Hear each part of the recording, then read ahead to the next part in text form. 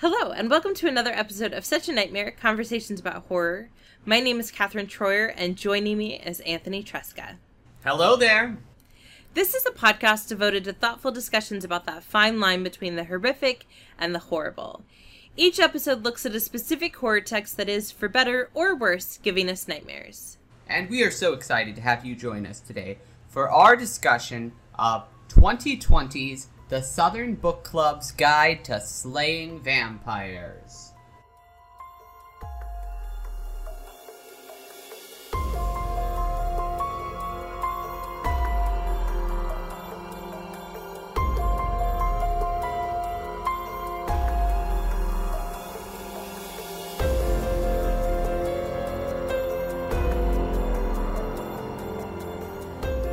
I love it when we do these episodes on the books.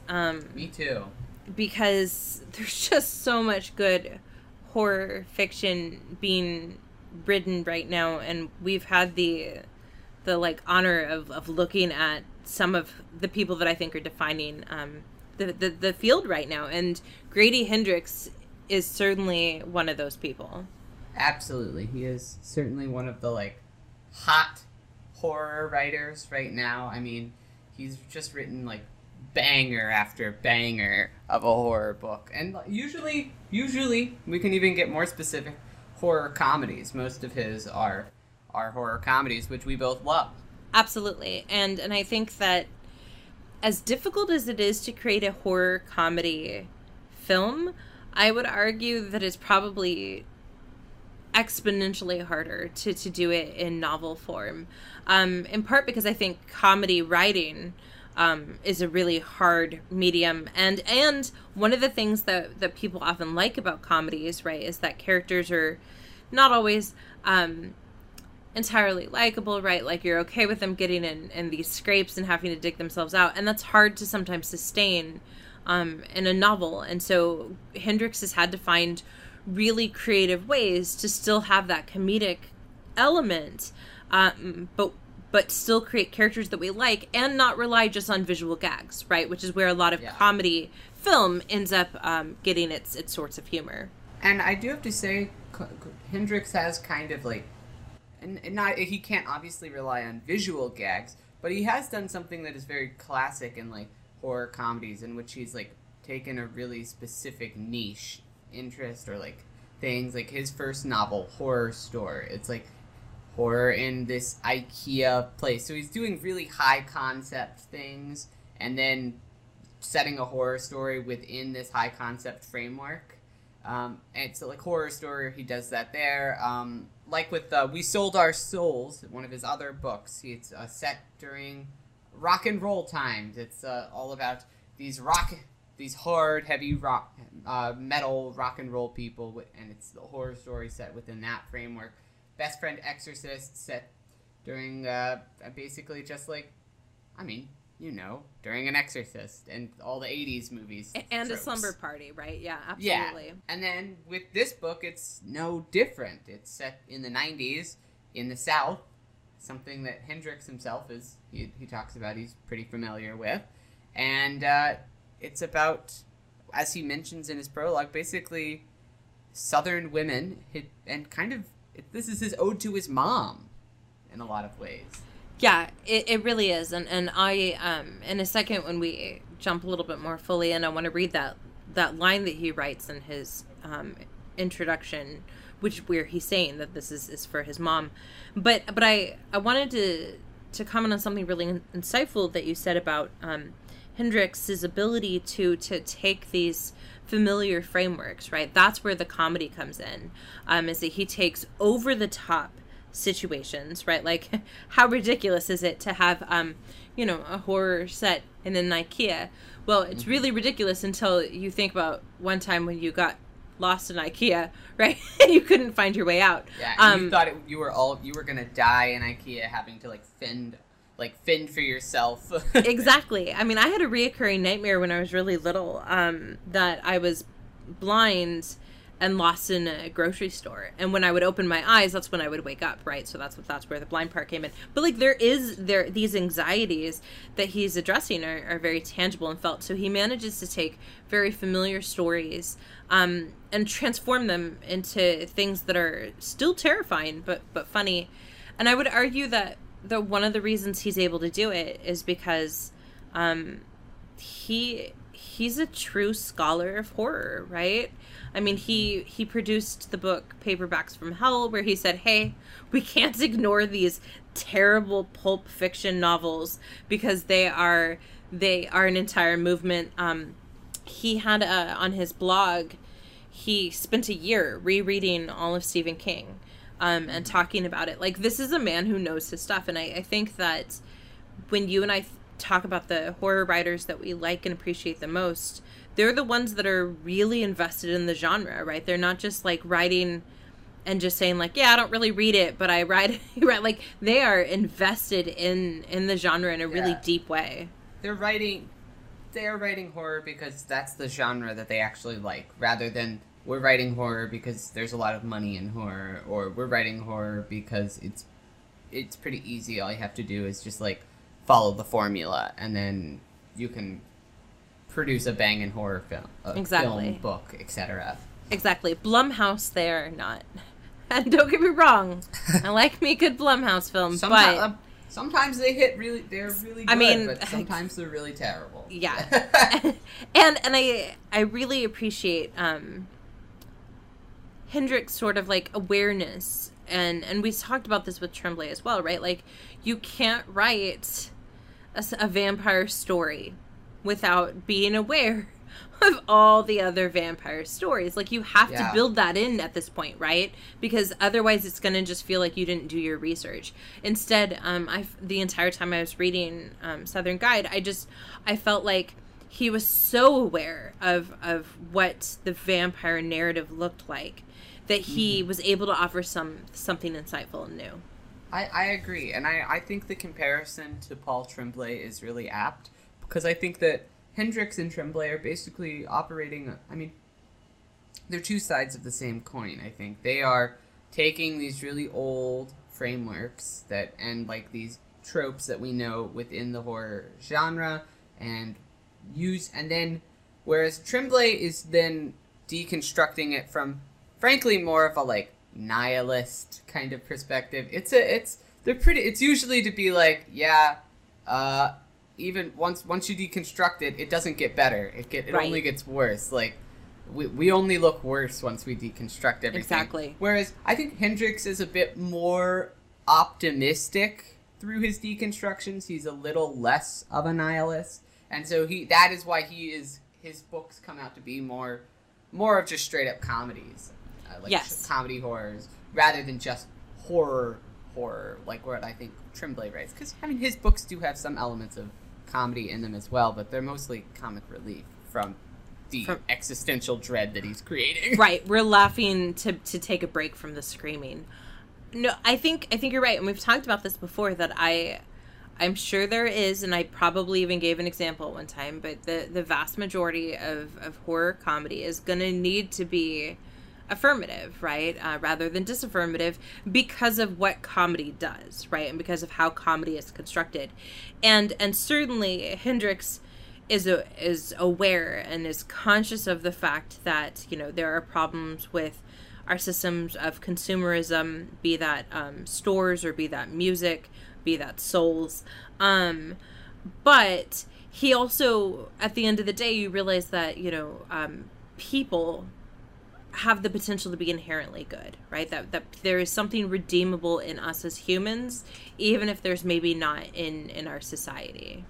Yeah, because I think what we'll get to more specifically in some of the ways that it succeeds and some of the ways that it doesn't always succeed within this novel specifically, at least there's always an attempt also at some broader societal critiques as well, before it ultimately does have to end on a like pretty positive note.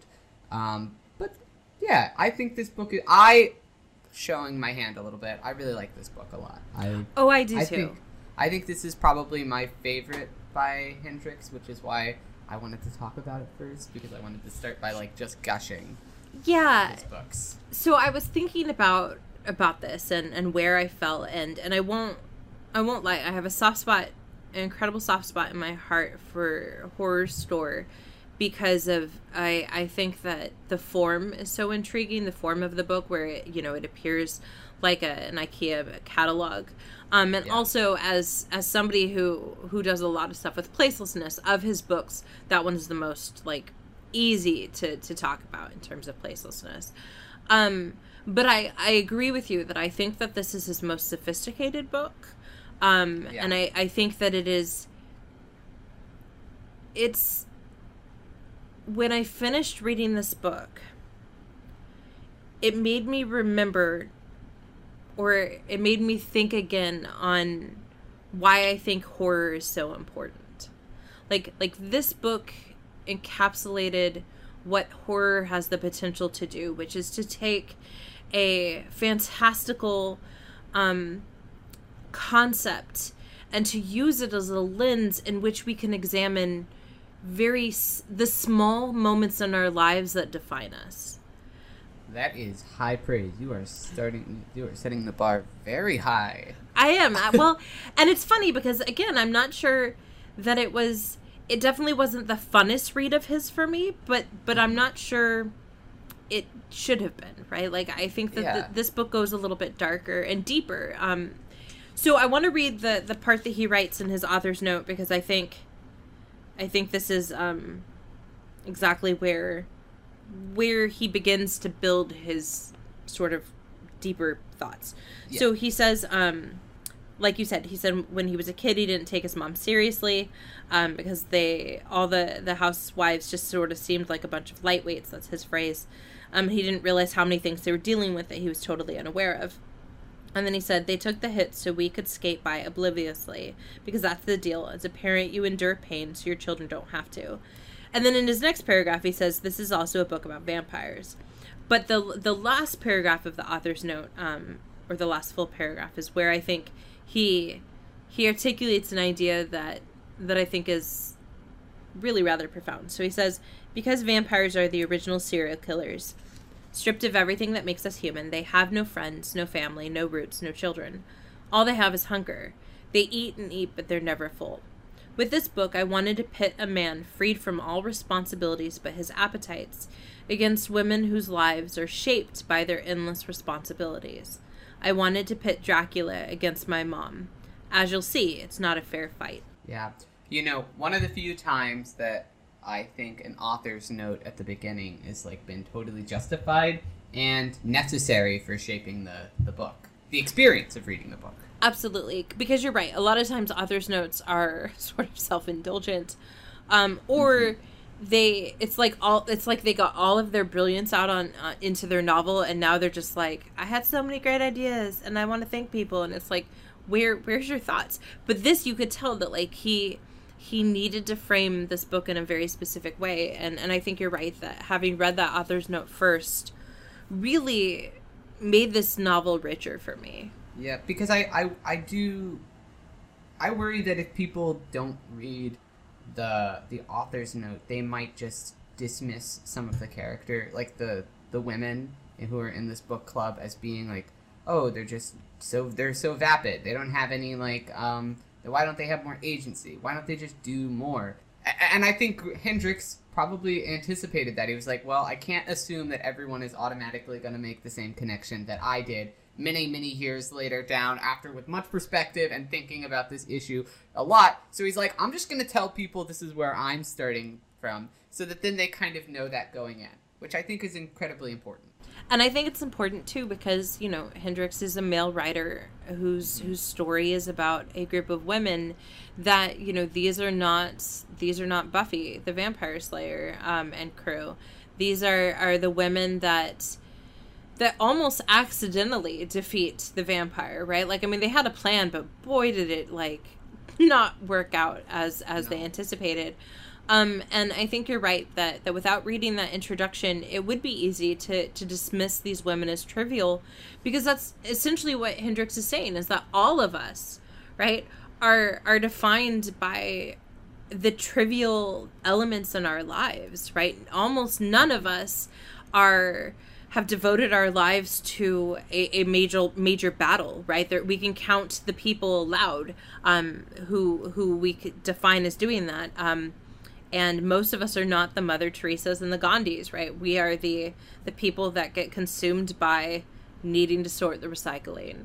And that I think is actually one of the more brilliant elements of this novel, is that we can never know for sure until the very end whether or not these women are going to succeed, because there's no good reason that they should.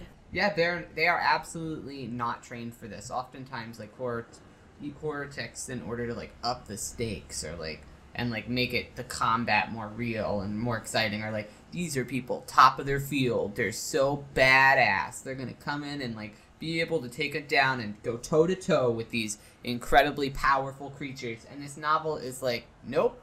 Here's your mom, and your mom, armed with like only things that are in your mom's domestic house, are gonna try to take down a dark, brooding, intense vampire who lives down the street. Yeah, and I think that one of the things that worked really well for me in this book, but it surprised me that I liked it, was how long, in terms of the passage of time in the narrative, this book spans. Because again, the other thing that books like this usually do, right, is they give us someone that is equipped and trained or able to somehow find an arsenal, and everything happens in like a 2 or 3 month period. But this book makes it clear that like you can be battling the evil, dark, brooding forces down the street, but you still have to make lunch for your kids. And at the end of the day, you only have 24 hours. I agree. I think that is something that's so interesting about the book, is just like the longevity of it.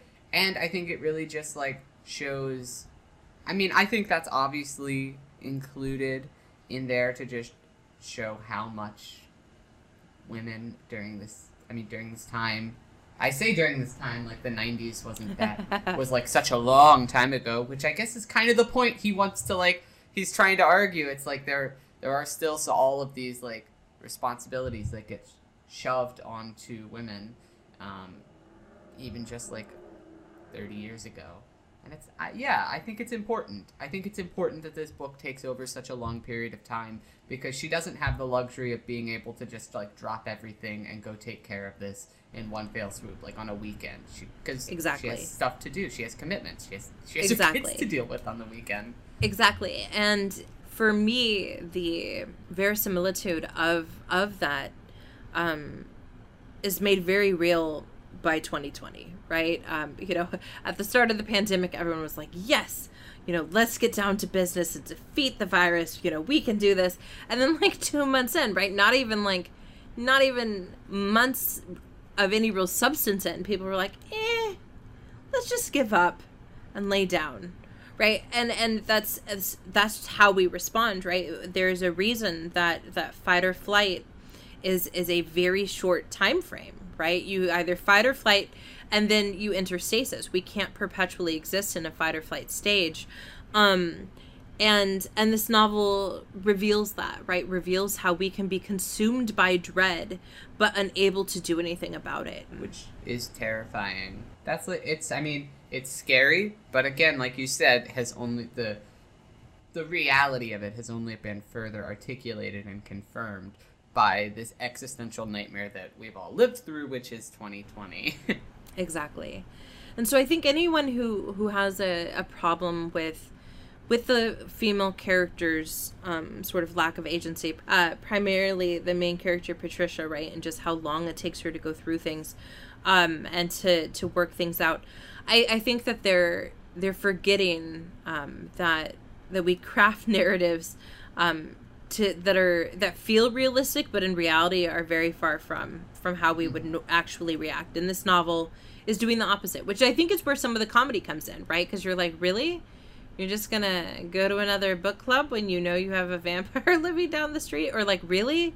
You know he's a vampire, but you still are gonna invite him in because your manners like prevent you from doing otherwise. But it's like, yeah, that's actually what we would do, because we are all sort of ridiculous creatures. And I think what you just hit on, the issue of manners, is something that is a theme that is really rang true to me. Like all of the like Southern hospitality, the like unwritten rules of Southern hospitality, and the extent to which they have power. Like these norms that we've created, the societal norms, have such enormous power, and I think we often like to pretend that they don't.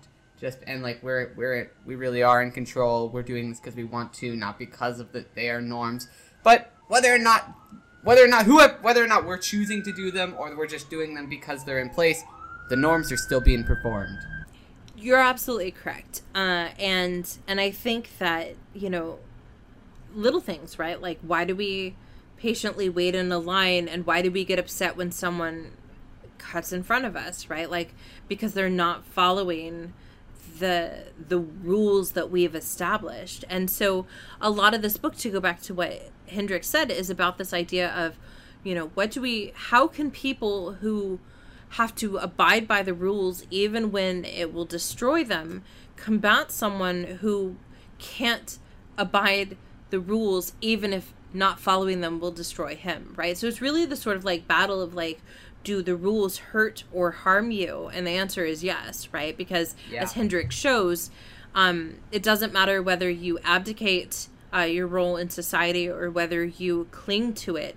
Either way, you're working with a broken framework. And for me, that really comes out with the men and with the husbands. Yeah.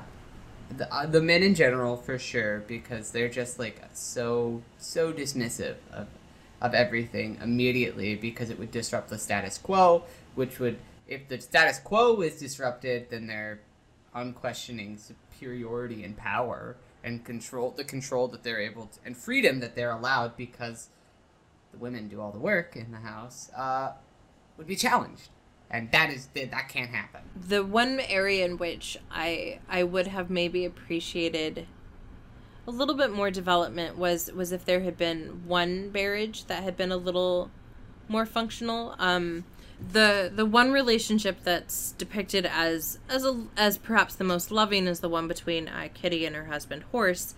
But even in that case, right, we have, he's selling off parts of their land and their heritage, kind of without her consent, right? And we see in the character of Horse characters that felt for me very reminiscent of the characters in like Faulkner's work, right? The sort of like, we are dead, we just don't know it yet. Our family has decayed, we just haven't accepted it.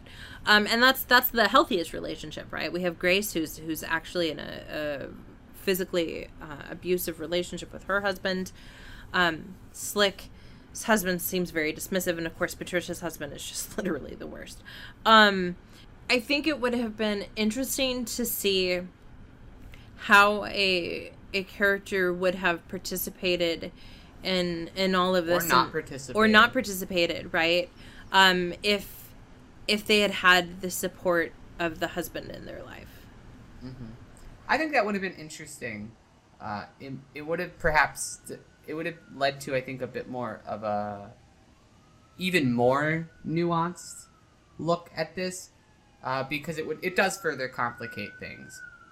Because then you're having to unpack the societal norm, and you're also having to show, like, here's what it looks like when that societal norm is usurped, and like it would have added another layer of commentary, which I think would have been interesting. And I genuinely do think the book would have been made, I don't know if better or worse feels like the wrong way to talk about it, but it would have been another wrinkle, at least another interesting thing to discuss. That I agree. I kind of wish she had as well. Yeah, and I don't know, you and I have talked before about, like, we've been able to make rather simple solutions and for various texts of, like, here, if they had just done this, it would have fixed it. I'm not sure how he would have wove that in, right? Certainly it would have probably required the addition of more pages of a narrative. But, yeah, I think you're right that it just would have added another wrinkle to a really textured text. And And I think that would have added that one sort of note that's missing, and that, like, okay, so I understand what to do if my children are threatened, and I understand what to do if I'm forced to fight because the one person in my life who's supposed to be there for me is not. But, like, what decision would I make if it's not my children being immediately threatened, and I do have a home that is not slightly toxic, right? Like, would I still participate if my status quo is good, and not broken?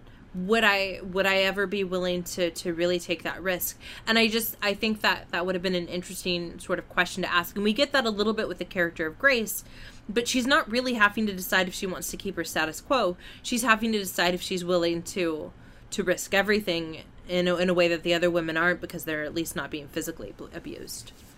Yeah, I agree, and I think it would have been interesting to add that commentary along with the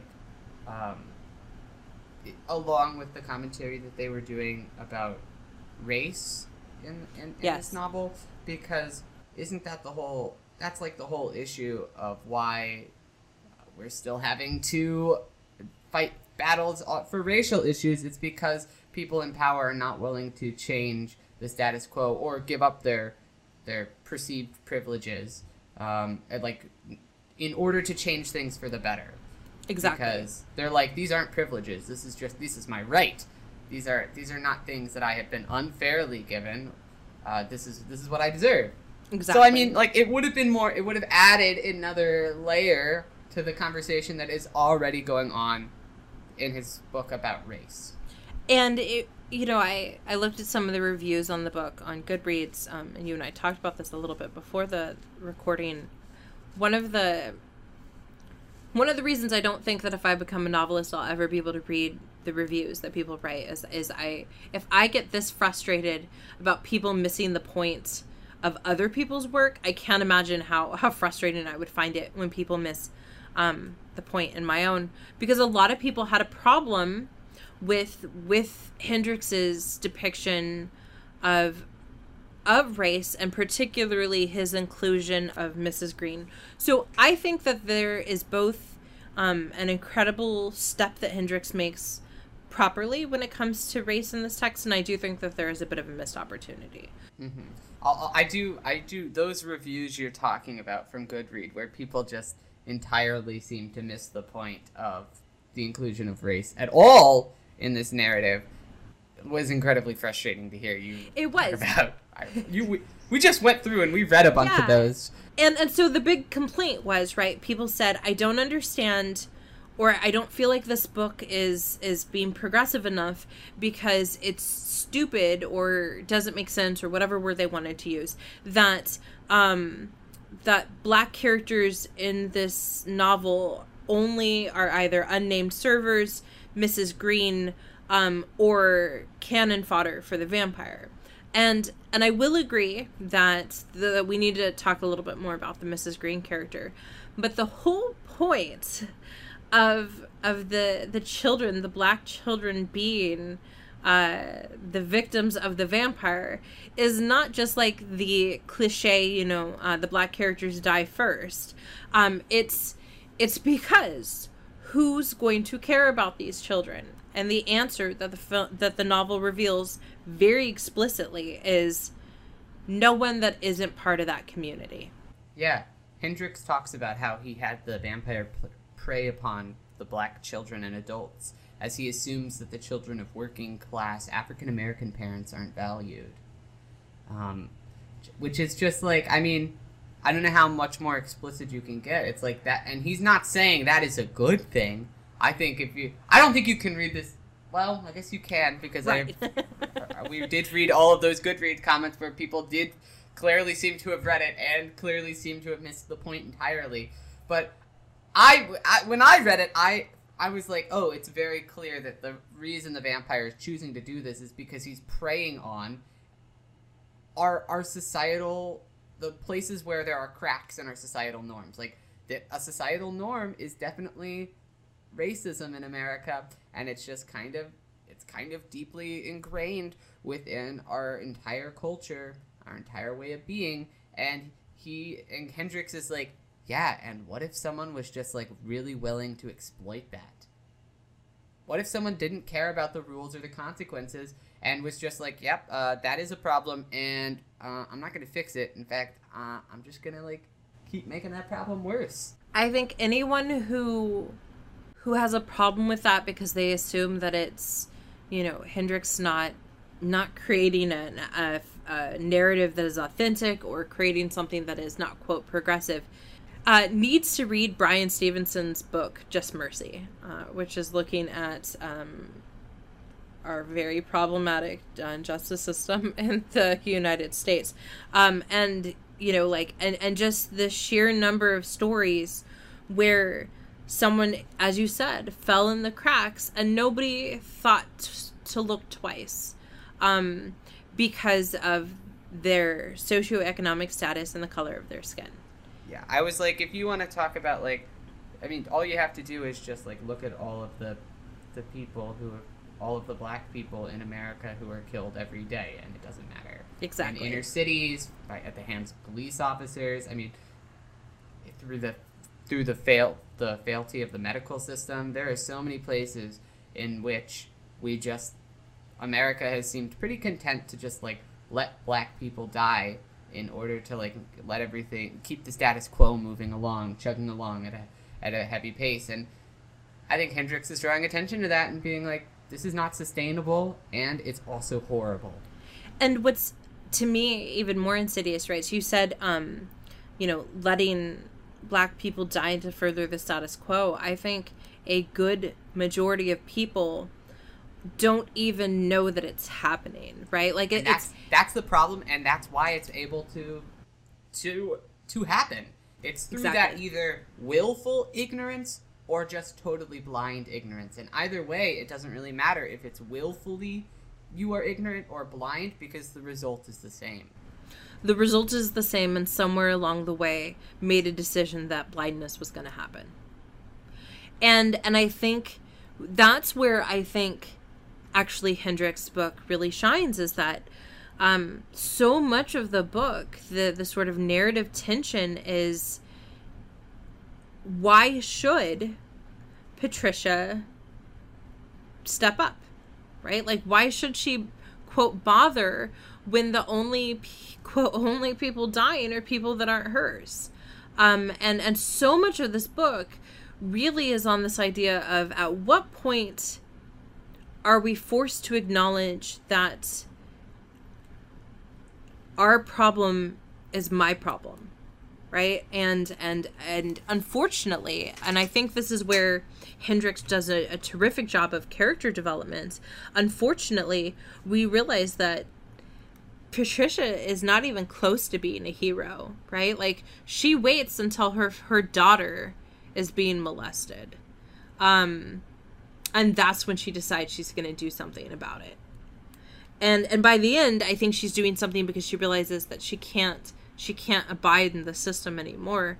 But even with her killing the vampire, even with all of them killing the vampire, it's still almost too little too late. So what? You did the bare minimum of what you were expected to do. You killed the monster. Good for you. What do you want, a cookie? And I feel like that's one of the things that this book does, is that it somehow doesn't feel very triumphant at the end, because that's what they should have done years before. Anyone, not even just her specifically. Exactly. It's just there are so many, we're led to believe that this has been happening for so long. We are not led to believe, we are told explicitly that this has been happening for centuries, and no one else has done this. So it's just it's incredibly frustrating.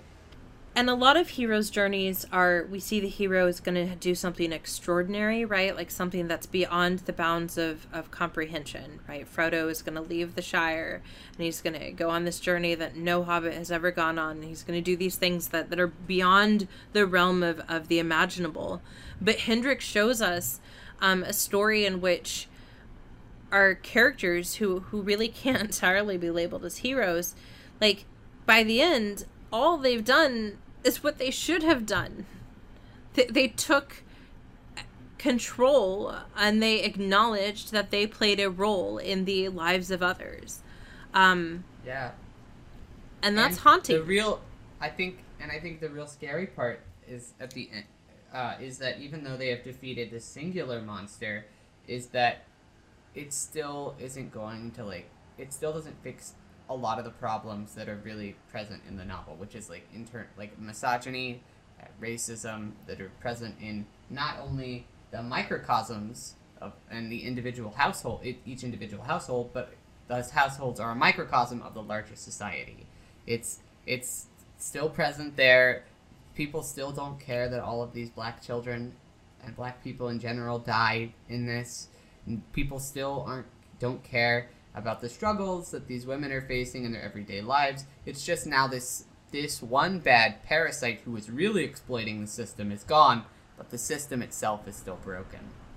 Exactly. And the fact that at the end of the novel, Patricia, has divorced her husband, it's not a very triumphant feeling conclusion, right? Like, he should have been like, you know what, I made a mistake, I realized that I was wrong, I will worship you until the day you die. Like, I mean, there's none of that. You're right. You're absolutely correct that one of the ways in which this novel, I think, is a more rich text than Hendrix's other books is that it doesn't end on that sort of like wink iris effect of Looney Tune comics that some of his other ones do, where he's just trying to end it on that comedic note. This one doesn't really feel the need to do that. No. I do think that despite the rather sophisticated way in which Hendrix reminds us of who in our society are going to always be victims, I do think that his Mrs. Green character, the fact that she's called Mrs. Green throughout the story instead of by her first name, I think that we could have seen a little bit more developed of a character. She really serves the purpose of harbinger, like announcing there is a monster, you need to be aware of the monster, and then conscience, right? Like, you have done wrong, you need to fix it. And I don't know, again, how he would fix that, because certainly we don't want to just have her be like the comedic sidekick character, because that'd be super problematic too.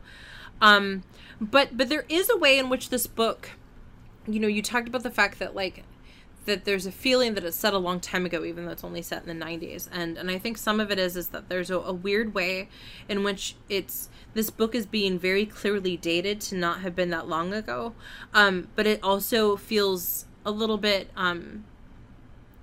ambivalent about when it's set, right? Like, and I realize that I didn't grow up in genteel Southern society, and I realize that they are a little bit more locked into the past than other cultures. Particularly because of, like, their wealth. Right. I mean, yes. The wealth allows them the privilege. Well, it's a privilege and a curse. Yes. That they haven't had to advance as much with the times. And again, there's a very sort of Faulkner feel to it, right? I mean, there's a reason that we have an entire subgenre called Southern Gothic literature, right? That is about the moldering plantations instead of the moldering castles. But I do think that at times this story felt a little bit too trapped in the sort of like 1950s, 1960s nostalgic moment, even if it was actually set in the 90s, that I think he could have reminded us a little bit more that this is supposed to be in the 90s when women are sort of having yet another sort of wave of feminism. I think there could have been some ways that he could have created that tension a little bit more. Perhaps. Although I think it is also kind of interesting that, like, that maybe it just missed this group of women in this, like, I mean, he establishes that they're living pretty, like, sheltered lives up until this point, that perhaps they've never needed to, like, they've never had to think critically about, like, feminist theory or, like, or like what their role in society is, because they haven't had to. It's just like it's one of those privileges that perhaps isn't a privilege. That's very true, and it's certainly very far removed from my upbringing, right? Like, where I had two working parents, and I'm I don't, even when I was really little, had two working parents. So yeah, I think you're right that there is a way in which this is sort of revealing that maybe some of the problem is when you are privileged and or cursed to be trapped in this like sort of amber of where things are the same as they've always been.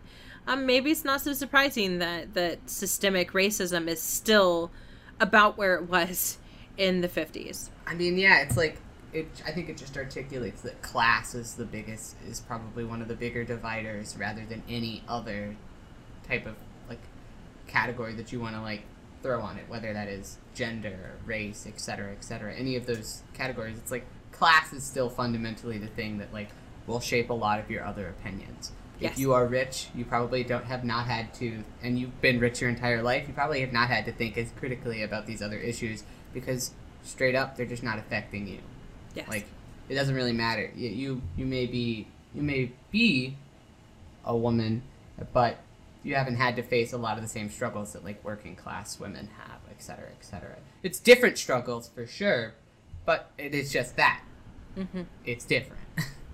No, that's a very good point. Which is why, again, I find that really fascinating, pitting these very privileged people who have benefited from the status quo and the system in place, and then facing them against this person who feeds off of the failures of the status quo.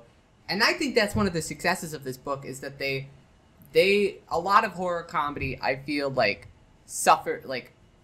has to make the villain character comical, and like in order to like make the whole book be funny as a whole, they're like, oh, I don't want it to be too much of a downer, so we got to make light of this villain. I don't think that Hendricks ever downplays the severity and like just how much of an absolute monster James Harris is.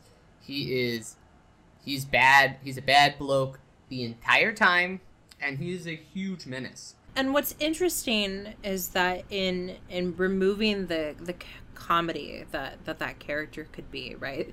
This is not Kiefer Sutherland of Lost Boys, right? Where you like can't help but chuckle just a smidge every time you see his bleach blonde hair. I think one of the things that I think that Hendricks did such a good job on is that James Harris, you're right, he's such a bad creature, but he truly, I don't know, but the things that we see him do, the vast majority of things that he does are banal, right? Like he comes over for dinner and eats ice cream, and he, is very genuine when he thanks Patricia for helping him create a bank account. And so there's this really interesting way in which he is the most terrifying monster ever, because like you said, he's not constantly going, wah, remember how evil I am. He just is. Yeah, he is. I also don't think that, based on the novel itself, Hendricks is like, yeah, James is the literal monster, but he's a monster and only able to be as monstrous as he is because of the failures of this world that we've created, the societal norms, the status quo, everyone's total inability to like take control of the situation because of how much the system has failed at this point already. Yes. And it's allowing him to get away with everything. We mentioned this in our episode on the 1973 Black Christmas, where we made this distinction. James Harris is the monster, but he's not the villain. And he's not the person, really, like, I despised the husband. I didn't really despise James Harris, right? I thought he had to be stopped because, he was preying upon children, but like I honestly wanted the husband to, die. So like, yeah, this book does such a good job of making that clear. And I think what's interesting and could be almost the sort of like start of a sequel, not that I want Hendricks to write one, but would be this idea of, like, what happens when we get distracted by the monster instead of focusing on the villain? Like, I think he could have taken that theme even a step further. I think he's starting to get there by the end, right? Because we realize that, like, Patricia has been so focused on on the monster that she hasn't noticed for the fact of the domestic abuse that's happening with her closest friend Grace. Or the rape scene with Slick, which makes a very something that again is very real, and ties it into the fantastical. And I think that is that theme of do you getting distracted by the monster but not actually understanding where the true villain is only further articulated by the current administration that Hendricks was writing this under. Trump is obviously a monster who is exploiting and preying upon the failures of the status quo, but he's only able to do that because the real villain is these biases and these prejudices that are baked in to the current system and status quo. And so, I mean, even though we're recording this before Trump has officially left office, but even though hopefully by the time you are listening to this, he is gone, the real villain is not. The real villain is all of the prejudices and the biases and these horrible hatred that he's tapped into. So, I mean, even though Hendricks may not have written those parallels directly, or he may not have consciously been thinking about it, it's hard for me to read this book in this time period without thinking about that and drawing those parallels. It really just struck a vein with me. Ha ha ha.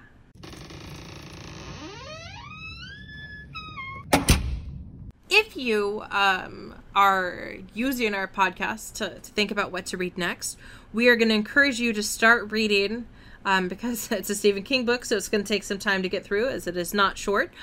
Stephen King's The Shining, because we will have a future episode where we're going to look at the Shinings, and sort of that moment of intersection. But our next episode that we'll be coming to in just a couple of weeks is on 2013's remake of Evil Dead. So get excited about that. And in the meantime, be sure to follow us on social media, all of which are included in the description. And give us a like wherever you get your podcasts, and be sure to rate a review on there. Those really help. And share us with your friends. We hope you got them, and since you have them, you might as well talk about this. That's right. If you can't take advantage of your friends, what's the point? Exactly. Thanks for listening. Have a good day. Bye-bye.